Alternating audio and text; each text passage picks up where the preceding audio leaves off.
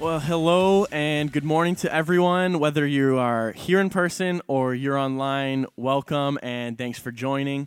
If you're able, why don't you stand as we go into some worship this morning, as we sing these songs to God.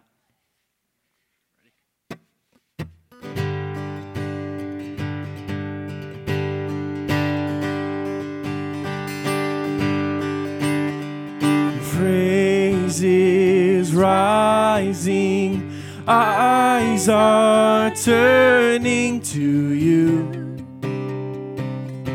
We turn to you.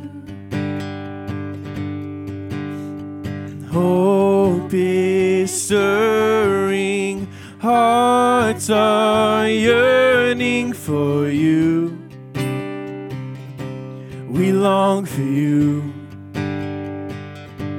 'Cause when we see you, we find strength to face the day. And in your presence, all our fears are washed away. Washed away. Hosanna, Hosanna. You are the God who saves us, worthy of all our praises. Hosanna, Hosanna. Come have your way among us. We welcome you here, Lord Jesus. Hear the sound of hearts returning to you. We turn to you. And in your kingdom, broken lives are made new. You make us new. 'Cause when we see you, we find strength to face the day. And in your presence, all our fears are washed away. Washed away. Hosanna, Hosanna. You are the God who saves us, worthy of all our praises. Hosanna, Hosanna. Come have your way among us. We welcome you here, Lord Jesus. 'Cause when we see you, we find strength to face the day. And in your presence, all our fears are washed away. 'Cause when we see you, we find strength to face the day. And in your presence, all our fears are washed away. Washed away. And Hosanna, Hosanna. You are the God who saves us, worthy of all our praises. Hosanna, Hosanna. Come have your way among us. We welcome you here, Lord Jesus. Come have your way among us. We welcome you here, Lord Jesus.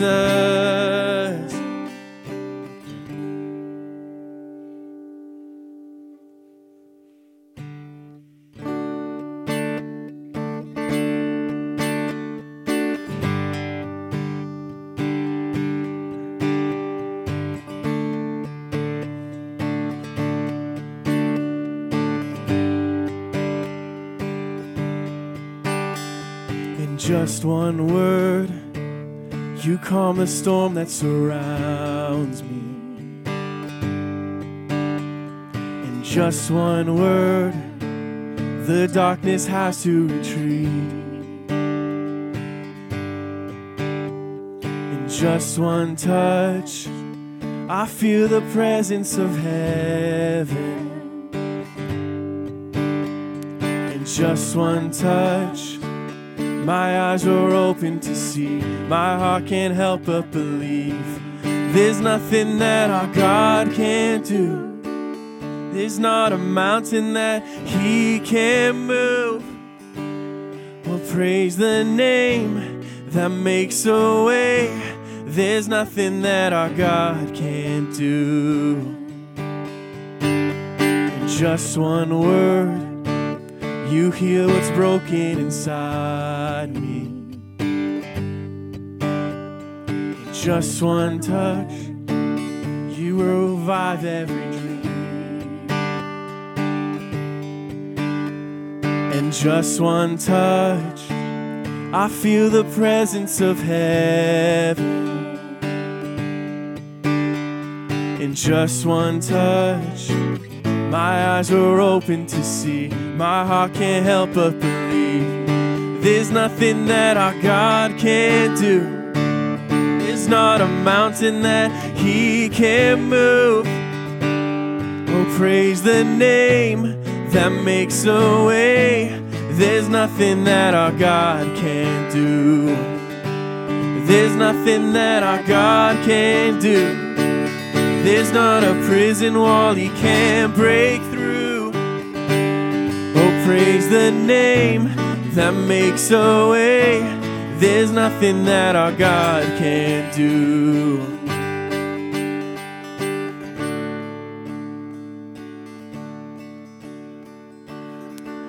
And I will believe for greater things. There's no power like the power of Jesus. Let faith arise, let all agree. There's no power like the power of Jesus.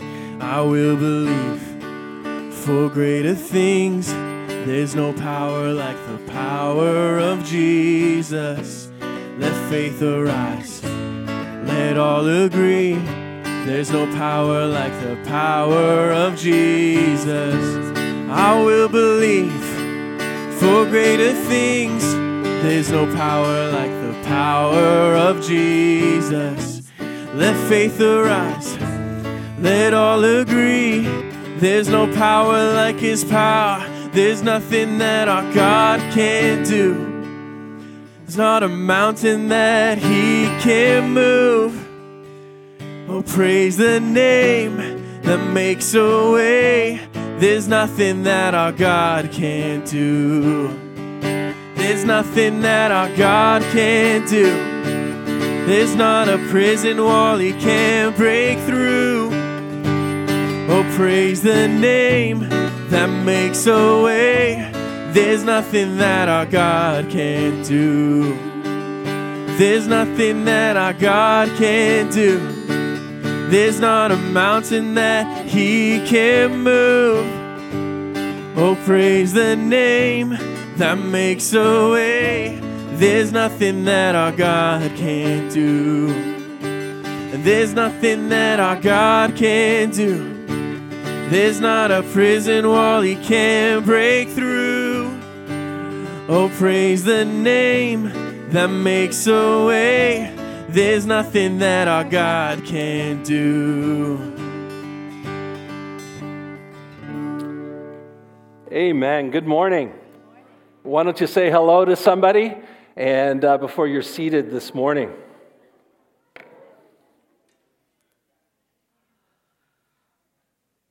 Thank you. You may be seated. Well, good morning and welcome to Evangel today on this beautiful, sunny February morning. We're glad that you're here. Thank you for joining us in person. For those of you who are joining us online, thank you for joining us online. We're delighted that you're with us as well. If you're in the building and it is your first time here, we want to extend a warm welcome to you. We want to extend our assistance and help if we can in any way. And you can find a connection card in the pew chair in front of you. If you fill that out and take it to the information desk, you can leave it there. There's a small gift there for you, and we'll do our best to help you in any way that we can. Well, what a great week coming up. I just have a little bit of Valentine's advice. Because I'm an expert romantic. Just not, yeah. So if you wanted to do a grand gesture this year, I'm thinking this is probably not the year for a hot air balloon ride. Just putting that out there. I think you should probably avoid that this year, maybe next year or whatever, but just not this year, okay? That's my advice for you today. I do have a number of announcements, and important announcements nonetheless as well, and just want to let you know that our annual business meeting is scheduled for Sunday, March the 26th at 11:30 a.m. That's a Sunday, and it will be right after we end the service, short break, and then we'll go right into our annual business meeting. So make sure you put that in your calendar if you are a member. If you're not a member, you can put in your calendar reminder, apply for membership. But for those of you who are members, and anyone is welcome to attend, but of course only members can participate in voting and so on. So just to let you know. So annual business meeting, Sunday, March 26th at 11:30 a.m.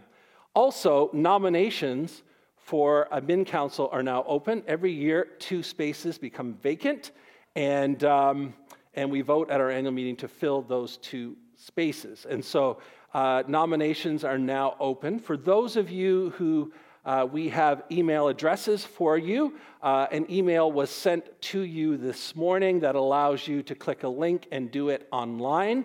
And for those of you who do not have access to email, or would prefer to do it in person, in the foyer on the bulletin board is a list of members. Also, there is a list of qualifications, and on the next to the information desk, there are forms that you can fill out. Make sure your name is legible in the signature aspect so we can verify that you are a member, and you can fold that and put it inside the little black box that's in the foyer. So you can do your nominations 2 ways, in person here at the back, or clicking that link online. And if there are multiple people in your home that are members, they can click the same link. And so just make sure you make the most of that opportunity, and that will be open until Sunday, February 26th, and then nominations will close. Last week we mentioned that Perfect Peace Ministry would be doing an event here on the Friday evening, February 24th, and that they're inviting you to bring any items that you would like to donate for that event, and you can place them in the coat room area in the foyer. I see things are already beginning to pile up out there, so you can do that today, and also next Sunday, and then the following Friday will be the event. So just make sure you keep that in mind. If you have larger items, just let Rhoda know, and they'll arrange to come by and actually pick them up for you. Also on Sunday, February the 26th, we'll be hosting a pancake brunch after the service, and it is based, we will not be taking money in advance. We're asking for a suggested $5 donation. If you don't have that, you're still welcome to come. And when you go up into Stewart Hall on the day of the brunch, you can just drop that at a table there and proceed. And if you are not able to pay that, then you just proceed. And but we do need you to sign up. So if you're planning on coming, please sign up, you and your family. Put that on the list because we need to be able to prepare for the number of people who are coming. So if you haven't done that yet, I know a number of people did it last week, but if you haven't done that yet, please do that. Next Sunday will be the last opportunity to do that as well. I'm going to invite our ushers to proceed to take our morning offering. Kids, newborn to age 3, there's a nursery available at all times, and age 4 up to grade 5, you are free to go. Come around the side, meet your volunteers over here to the side, and they will take you out. God bless you, and we'll chat a little later.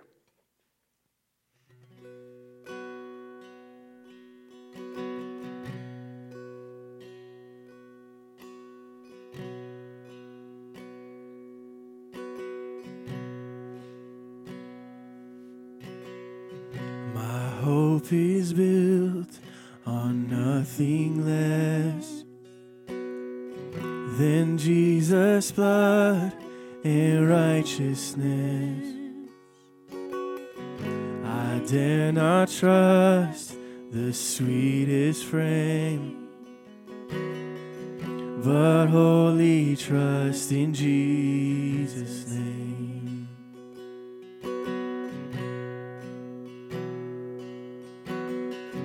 My hope is built on nothing less than Jesus' blood and righteousness. I dare not trust the sweetest frame,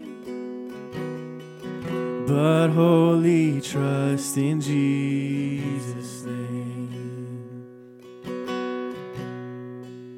In Christ alone, cornerstone, the weak made strong in the Savior's love.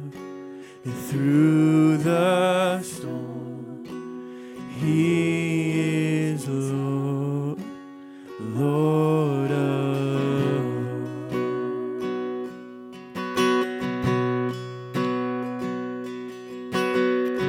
When darkness seems to hide His face, I rest on His unchanging grace. In every high and stormy gale, my anchor holds within the veil. And my anchor holds within the veil. Oh, Christ alone, cornerstone, made strong in the Savior's love. And through the storm, He is Lord, Lord of all. In Christ alone, cornerstone, the weak made strong in the Savior's love. And through the storm, oh, He is Lord, Lord of all.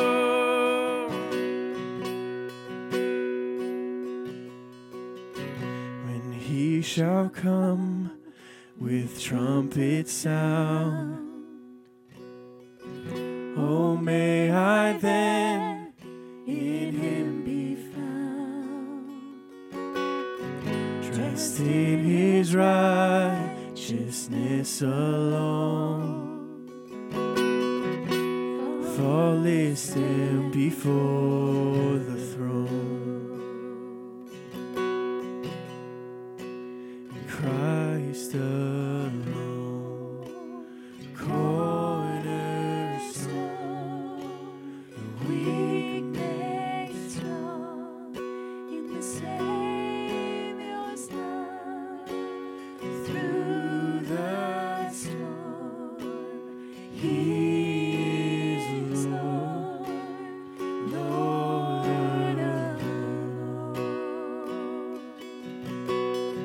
sing that again. Christ alone, cornerstone, the weak made strong in the Savior's love. Through the storm, He is Lord, Lord of all. Why do you stand as we just continue this morning?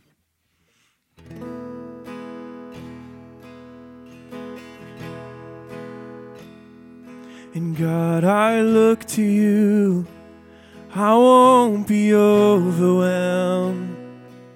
Give me vision to see things like you do. And God, I look to you. You're where my help comes from. Give me wisdom. You know just what to do.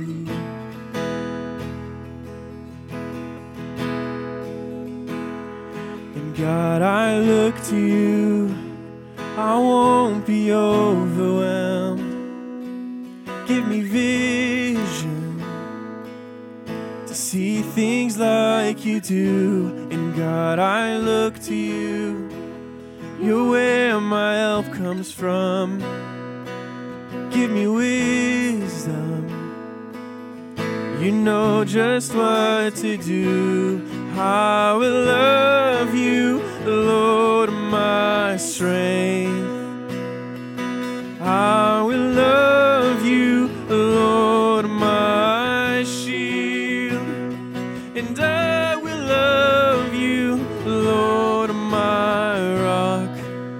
Forever all my days I will love you, God. Sing, I will love. I will love you, Lord, my strength. And I will love you, Lord, my shield. And I will love you, Lord, my rock. Forever all my days I will love you, God. Hallelujah, our God reigns. Oh, hallelujah, our God reigns. And hallelujah, our God reigns. Forever all my days, hallelujah. And hallelujah, our God reigns. Hallelujah, our God reigns. And hallelujah, our God reigns. Forever all my days, hallelujah.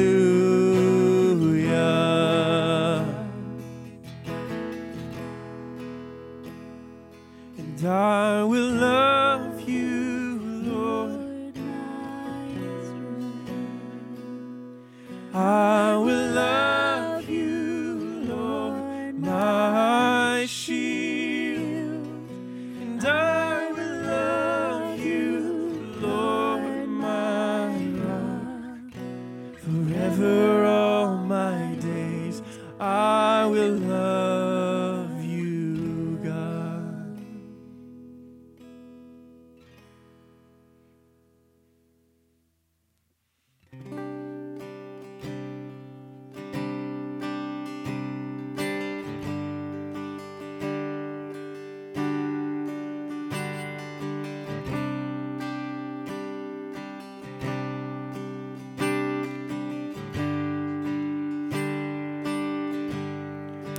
Though things have passed away, your love has stayed the same.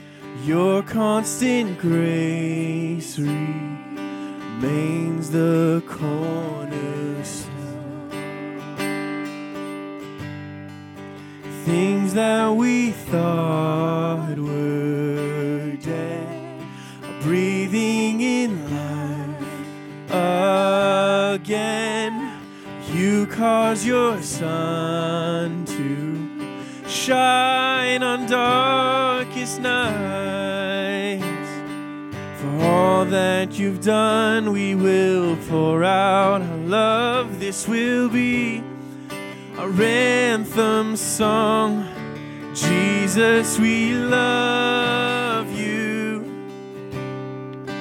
Oh, how we love you. You are the one our hearts adore. The hopeless have found their hope. The orphans now have a home. All that was lost has found its place in you. You lift our weary head, and you make us strong. Instead, you took these rags and made us beautiful. For all that we've done, we will pour out our love. This will be our anthem song. Oh, Jesus, we love you. Oh, how we love you. You are the one our hearts adore. And Jesus, we love you. And oh, how we love you. You are the one our hearts adore. Our hearts adore. Our hearts adore.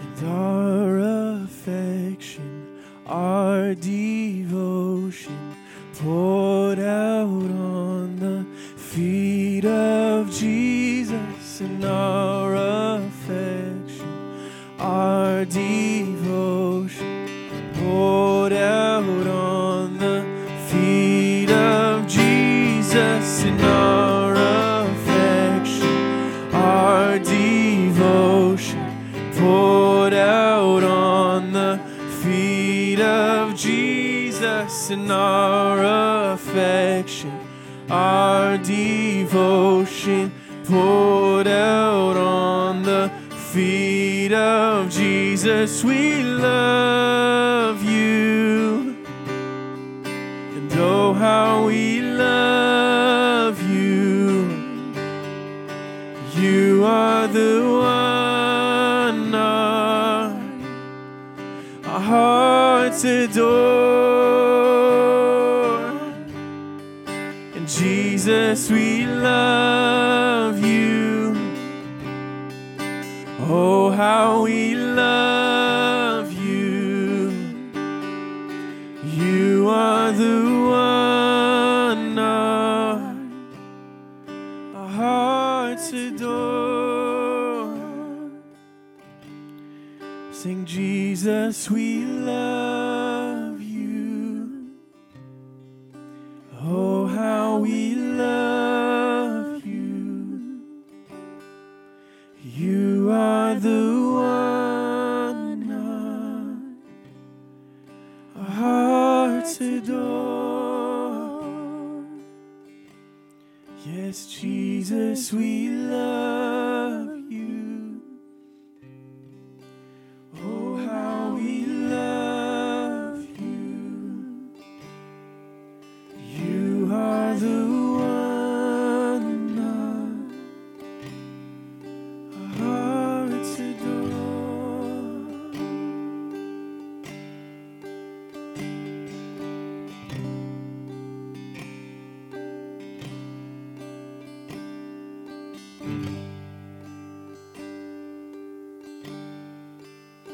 Just sing this chorus.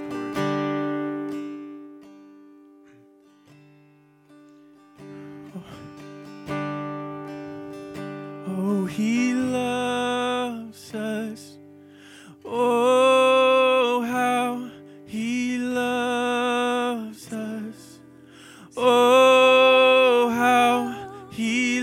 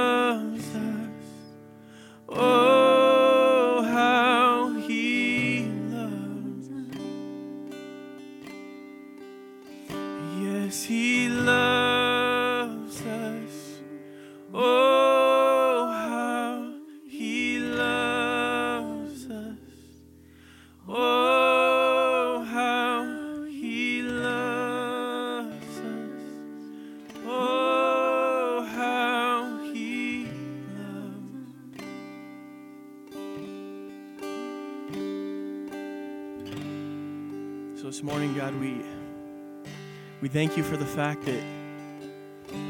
that you love us so much. So much so that you would give your son to die for us. That the penalty that was meant for us, that you would send your son to stand in our place, to wash the slate clean. And so in turn, God, we declare that we love you this morning. That Jesus, we love you. That we owe our lives to you, that we love you with every part of our lives, that it would be worship unto you. That every part of our lives would be pointed towards you, would be centered on you, would be an offering to you, God. So thank you, Lord, for your love this morning, God. Thank you for your love that knows no bounds, God. That while we were still sinners, you died for us. So this morning, as we move into the rest of the service, God, would you just continue to move in this place? Would you continue to speak to us? Lord, would you bless Pastor Shannon as he brings the word, as what he's prepared, Lord, would it be something that you've laid on his heart and that you are now going to speak through him to each and every one of us, that we'd be encouraged, that we would learn, that we would grow close to you. In your name we pray. Amen. Amen. Our scripture reading this morning is probably a little unusual, so don't storm out until I'm finished. Ephesians 5:22-23. Wives, submit to your husbands, to your own husbands, as you do to the Lord. For the husband is the head of the wife, as Christ is the head of the church, his body, of which he is the Savior. Thank you. You may be seated. Thank you, Andrew. Thank you, worship team, for leading us this morning. Words are powerful. And because words are powerful, how we use them is really important. Words can encourage us, and words can tear us down. Words can make us feel valuable, and words can make us feel worthless. Words can make us feel safe, and words can make us feel threatened. Words can welcome us, and words can reject us. Words wrongly used can reinforce stereotypes and prejudice and discrimination. Words matter. Words matter. Cultural context impacts how we understand words. So as an example, and I often use this as an example of words in different contexts, in the province of Ontario, if someone was to come up to you after the service today and invite you over for dinner on Friday, we would assume that they're referring to the evening meal. And you would decide whether or not you're available based on your availability at that time of day. However, if you were in the province of Newfoundland and someone came up to you after the service on Sunday and said, "Can you come for dinner on Friday?" Well, they would be referring to the noon meal. Because in Ontario, we eat breakfast, lunch, and dinner. In Newfoundland, we eat breakfast, dinner, and supper, and lunch is what you eat in the woods or on a boat or as a snack before you go to bed. Same word, completely different contextual understanding. What words are used and how these words are used in a sentence impact the intended meaning of words. And so, as an example, if I use these 8 words in a sentence like this, I love cooking my family and friends, that is a very different meaning than if I use it like this. I like cooking my family and my friends. Yes, I'm a believer in the Oxford comma. That's why there is an additional one in there for those of you who that's an issue for. The rest of you probably don't even know what I'm talking about because it's not an issue for you. God bless you. That's good. The Bible is a collection of words that have specific meanings, that are grouped together in specific sentences and paragraphs to communicate specific ideas in a specific context. And so if we don't pay attention to the intention of these words that are so carefully chosen and these sentences within the cultural context from which they were written, we will likely end up with a very different meaning than what was originally intended. And so today we are continuing our series entitled Promise Book Passages as we explore some of the most common scriptures that are taken out of context, attempting to understand them within the context that they were intended to be understood. And so today we're focusing on Ephesians chapter 5, and as I read this morning, verses 20 and 23, they're verses that followers of Jesus often associate with the hierarchy of leadership within families. Oftentimes, these are the go-to verses to establish the hierarchy of leadership within families, the patriarchal chain of command, if you will. And our goal today is to understand the Apostle Paul's words in the context that he intended them to be understood so we can discover what it is that he's actually saying here.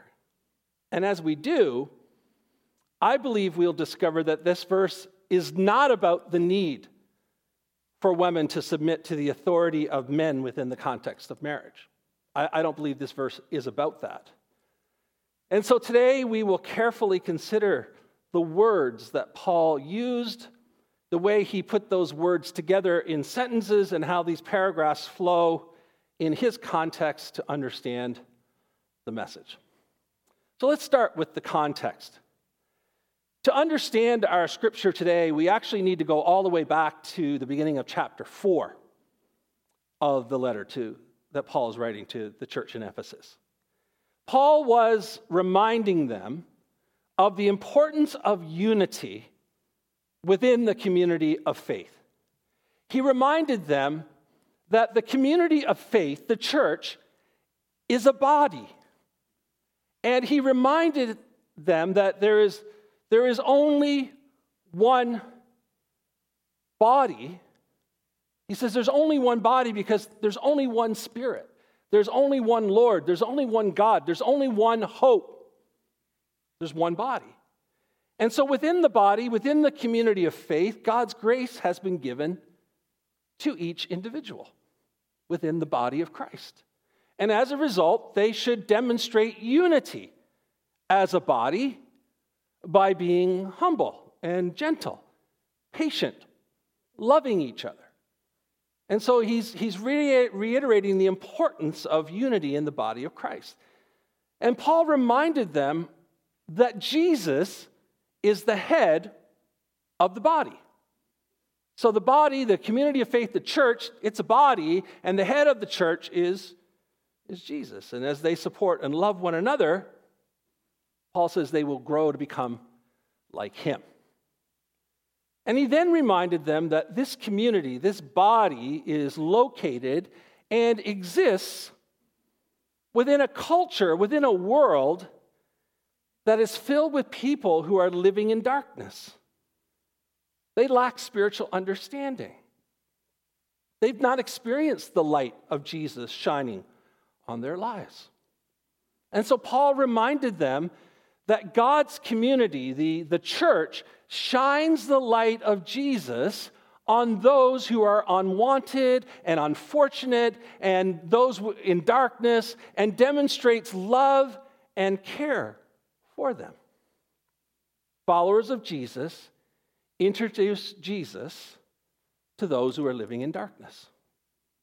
The followers of Jesus make the invisible visible.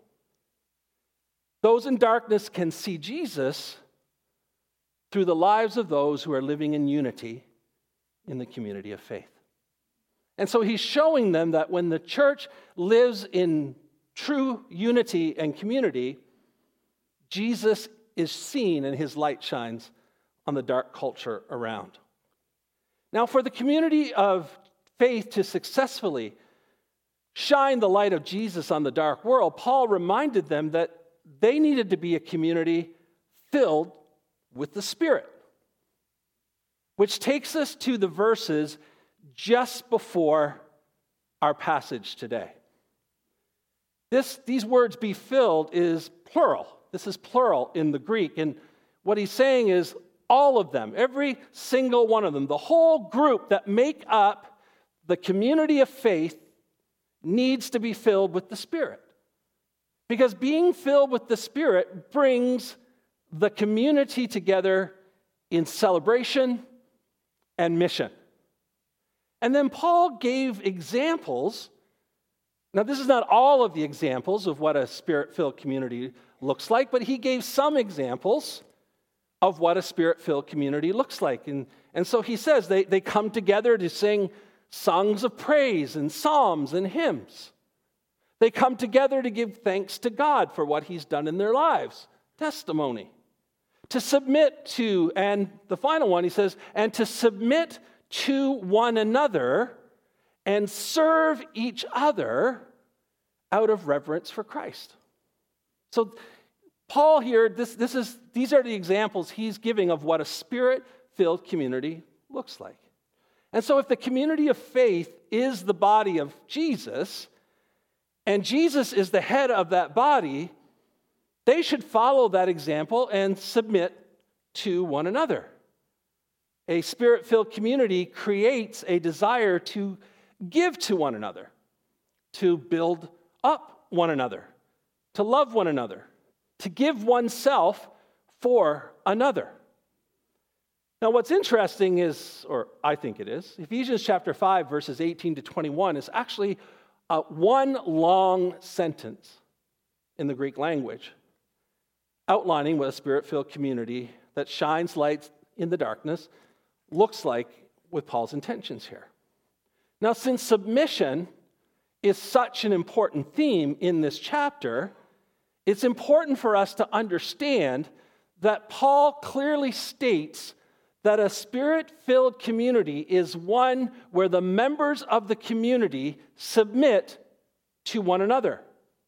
And their example of this is Jesus, who emptied himself, who humbled himself, who became obedient even to death for others. And so what Paul is saying here is that there is no room in the community of faith. There is no room in the church for superiority or arrogance when it is a Spirit-filled community. Paul is arguing that all are equal in a Spirit-filled community. So that's the context of where we've been so far. Second thing, we're going to talk about submission. Because Paul understood the culture of his time, that it was a culture where men held superior social positions, a culture where the treatment of those deemed lesser went against what it meant to be a Spirit-filled community, Paul continues his writing by addressing three examples of household relationships that would have been very familiar to the people he was writing to, that needed to be understood, reframed, if you would, in light of being a Spirit-filled community, within the need for mutual submission. What does that look like? And so he starts with husbands and wives, and you'll notice if you read further, you'll eventually get to parents and children, and eventually he'll get to masters and slaves, or servants and masters and servants, whichever way you want to look at that. In the first century, women were dominated by men. They didn't have rights. They lacked equality.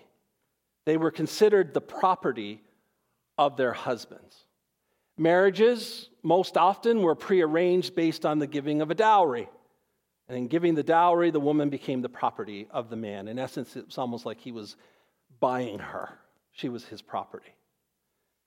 Paul is not endorsing male leadership in the home in this section, as many easily interpret.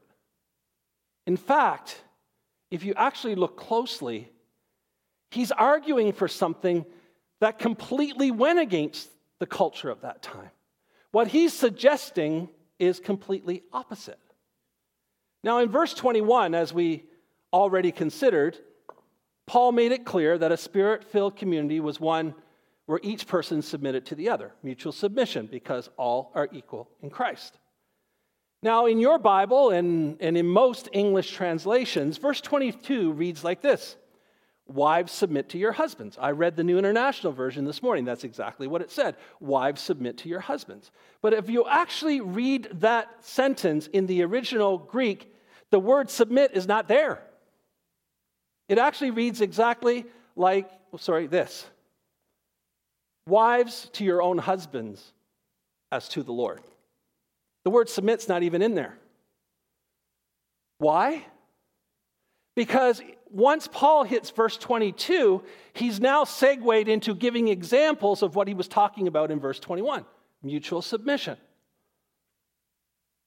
What Paul is saying is this: in the community of faith, we are all equal, and each one submits to the other in order to give to one another and to build one another up and to love one another and to give oneself for another. And then he says, and as an example of that, wives, to your own husbands as to the Lord, and then continues and says, and husbands, to your wives as Christ loved the church. He includes both wives and husbands in his first example, which is coming off of verse 21, because both must equally submit to one another within a spirit-filled community. And so what Paul is writing here would have been shocking to the first century.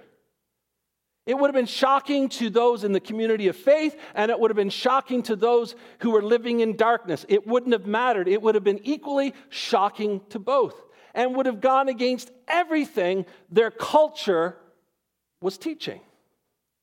But what Paul is doing here is that he's teaching them that Christian marriage is different than cultural marriage. Paul is saying that in a marriage relationship, in a spirit-filled community, there's a shift in power that is defined not by your status or value that the culture assigns, but by the gospel.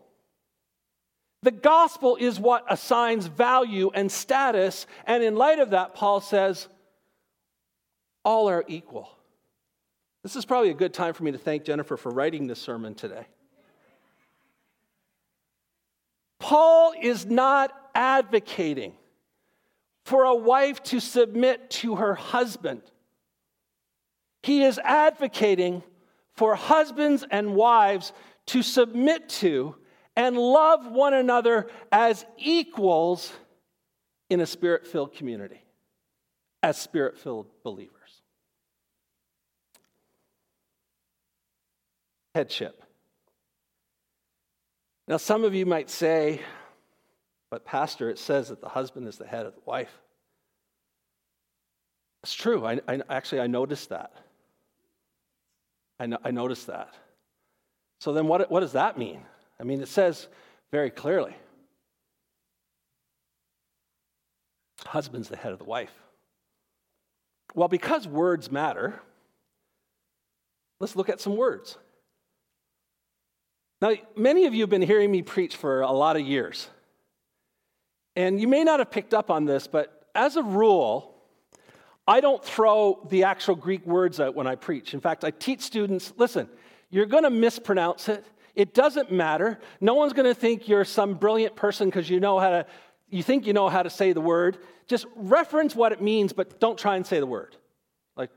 Just leave it. And so as a rule, that's my rule. But today, I'm going to sidestep my rule because of Well, words matter, and today we need to look closer at the words. There are 4 different words used in the New Testament for headship. 4. There's 4 used. The first one is archon. Archon. And it means ruler. And so we find an example of this in Matthew chapter 29, where, the story of Jairus, right? He's got a 12-year-old daughter. She's at home, she's sick, she's dying, and Jairus comes to Jesus and to try to, convince him to come back to his house and heal his daughter. And of course, segue into that story is the woman who interrupts the procession because she touches his robe, right? That's a story that's familiar to some of us. And so in there, it tells us that Jairus came to Jesus for help, but it also tells us who he is. We're told he is a ruler of the synagogue. He's a ruler. He is an archon of the synagogue. He is one who rules over others. He's in a position of authority over other people. So that's one of the 4 words that's used. The second word that's used is despotes. Despotes. And this means master. And so when Paul is writing to Timothy in 1 Timothy chapter 6, first couple of verses, Paul is talking to him about, slaves, servants, and masters and whatever. And the word he uses for a master, one who is the owner of slaves or a servant, is despotes. He is the master of another person. That person is subject to the master. That's the second example. The third example is kurios. Kurios. And this word means Lord. And interestingly, Paul uses this word 16 times in the book of Ephesians alone. 16 times. And every time he uses it, he's always referencing Jesus. Jesus is Lord. He is the Lord over all.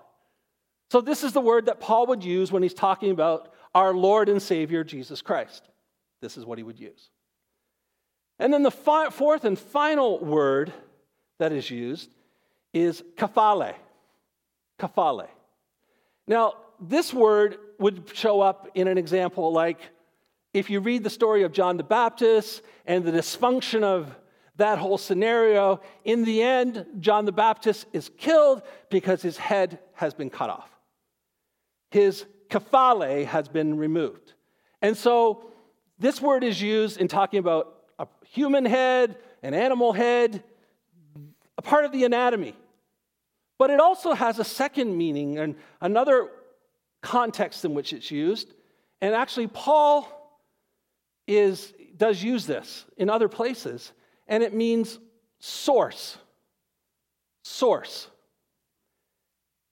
You may be surprised to hear that of the 4 words that we have listed here, the word that Paul uses in Ephesians 5:23 is kephale, either physical head or source. If he wanted to establish a hierarchical relationship of husbands being over their wives, being in charge of, being in authority over, why would he use one of the other words?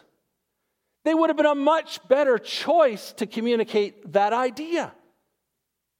But that's not the word he used. Instead, he used the word that he also uses in 1 Corinthians. He likes this word. He uses it a lot.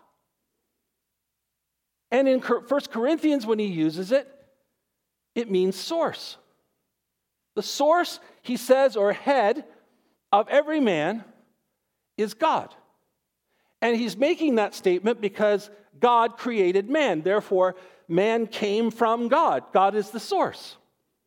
He says the source of every woman is man, because if we read the Genesis account and we believe it to be true, then we're told that woman was created out of the brains of man. Oh, sorry, no, the rib. I think it was the brains, but the rib of man. And so he's saying the source of woman is man because God created woman from man. And then he goes on to say that the source of Jesus is God. Jesus is a member of the Trinity. He came from God. He's a member of the Trinity. And so he's using this word in 1 Corinthians, and he's also using it here in Ephesians, and he likes to use it in reference to source. Paul doesn't use this word to establish a ranking of importance or value or power or authority. I mean, to suggest that a man is more important than a woman. But imagine taking that a step further in Paul's writing and say, Jesus is more important than the Holy Spirit, or the Holy Spirit's more important than the Father, or the Father is more important than the Son. I mean, Paul would think we're out of our minds for believing that. In fact, if you read Scripture, a man and a woman married in Scripture are actually considered to be one. They're one. They become one in unity and equal. And so it's important to note that also included in this example from Paul is how husbands should act. A husband is to love his wife like Jesus loves the church. Man, that's a high standard. I mean, thankfully I can live up to that, but I'm telling you, at first it was a lot of pressure. Andrew, take notes, man. You're getting married in a couple months. Love his wife like Christ loves the church. Well, how does Christ love the church? Serving her, sacrificing for her, caring for her, putting her needs above his own, willing to lay down his preferences and his priorities for her, behaving in such a way that is solely intended for the benefit and well-being of his wife.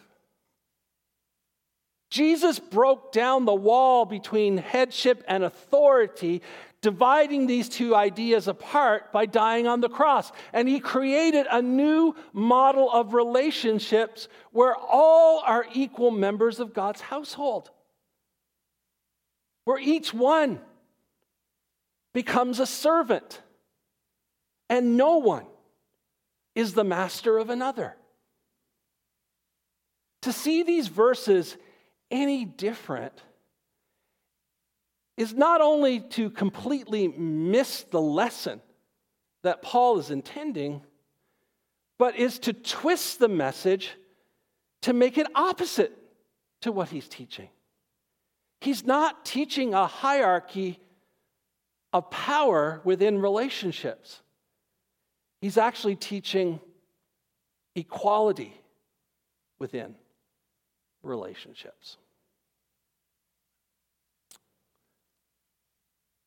There's no question that women and girls have been suppressed and dominated and devalued throughout history in most cultures, including our own.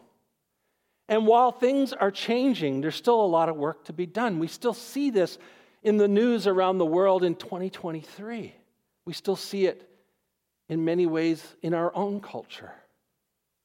A major source of sadness and frustration for me personally is how these attitudes continue in our time, especially within the church. Especially within the church. Specifically within evangelical circles, where people are taught that the husband is the priest of the home. How often have we been told that and taught that and said that the husband is the priest of the home? I want you to know this morning that this language is not found anywhere in Scripture. And I believe it only serves to further hold women down.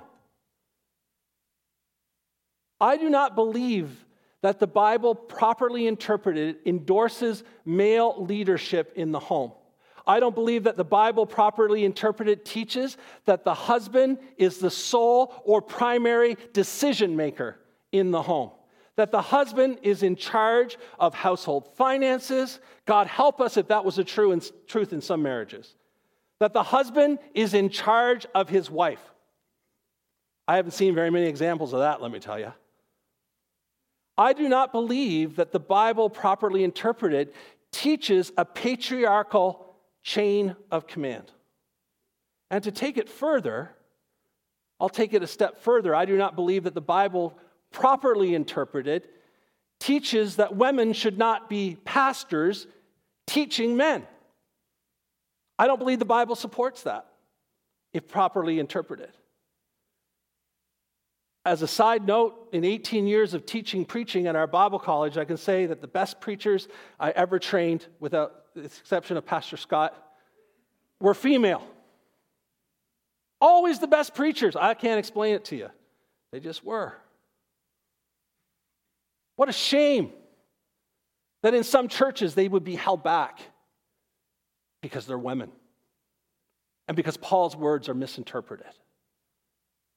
I believe that Jesus' treatment and the early church's treatment of women presents a very different story than what we see in present-day evangelicalism.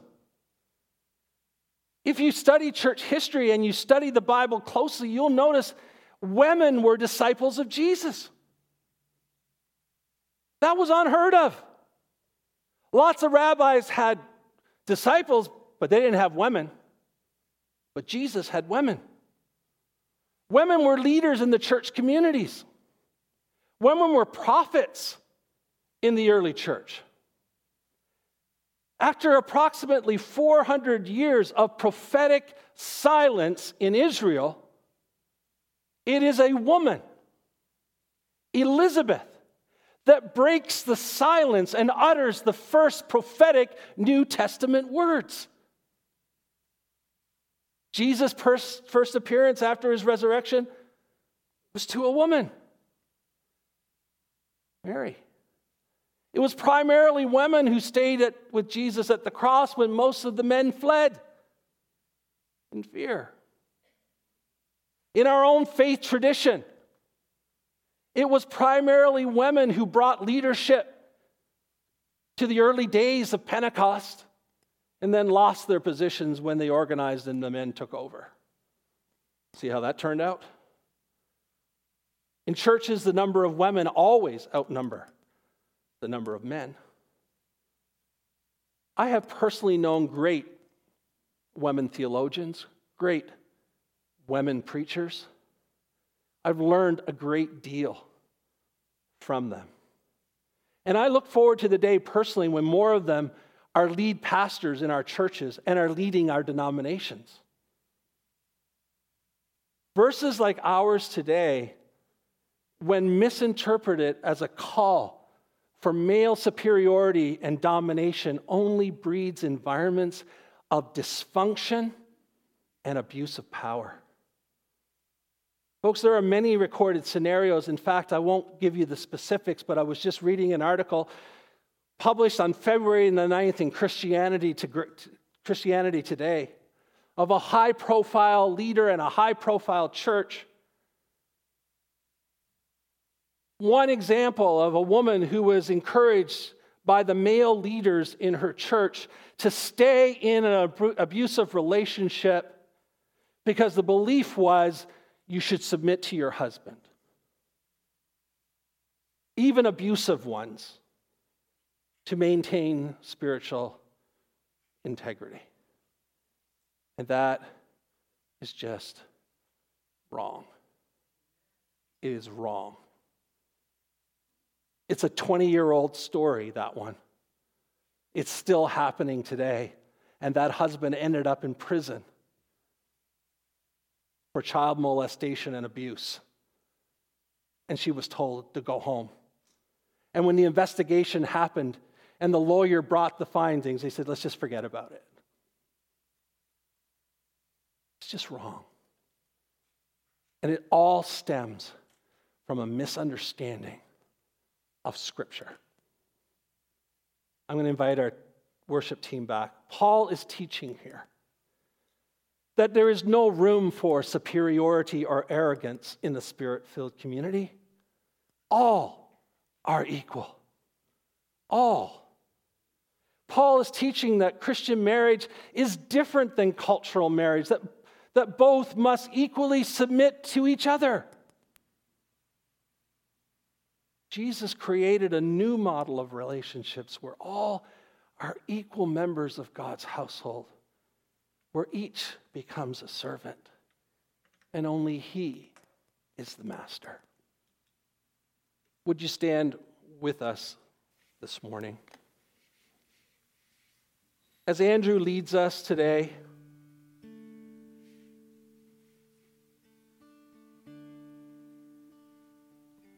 I'm going to take the opportunity to slip down to the front and pray with you if you'd like someone to pray with you.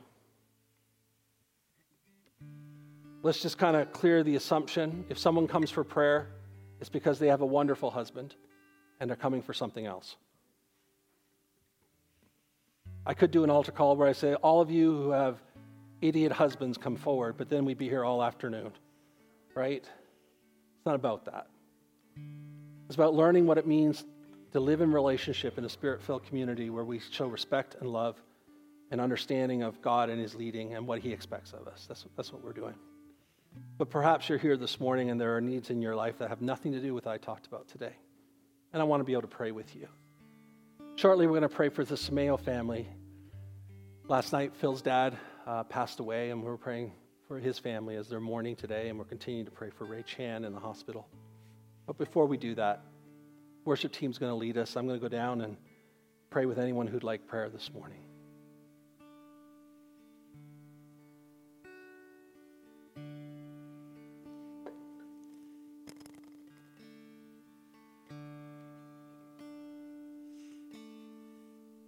And how deep the Father's love for us, how vast beyond all measure, that he should give his only Son to make a wretch his treasure. And how great the pain of searing loss. The Father turns his face away as wounds which mar the chosen one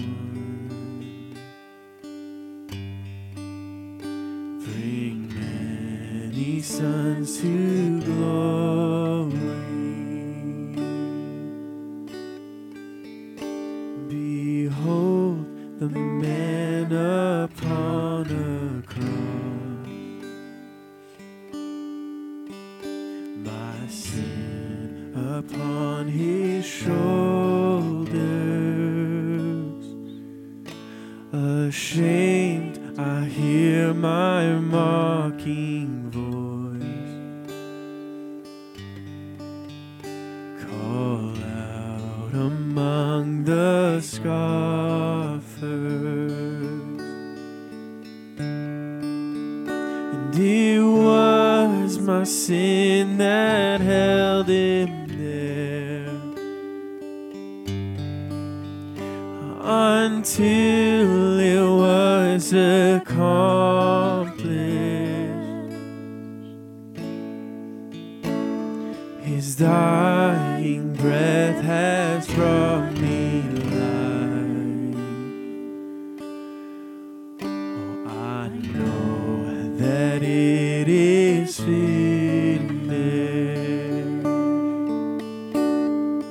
And I will not boast in anything. No gifts, no power, no wisdom, but I will boast in Jesus Christ.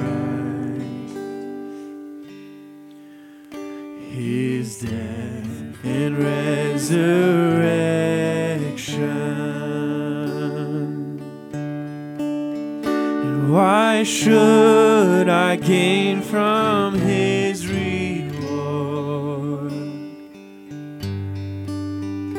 I cannot give an answer, but this I know with all my heart. His wounds have paid my ransom. And why should I gain from his reward? I cannot give an answer,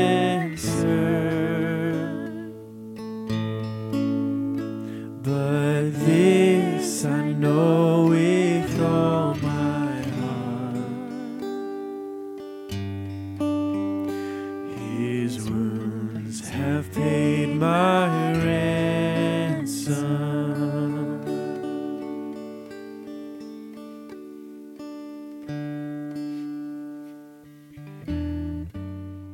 Heavenly Father, we come before you this morning.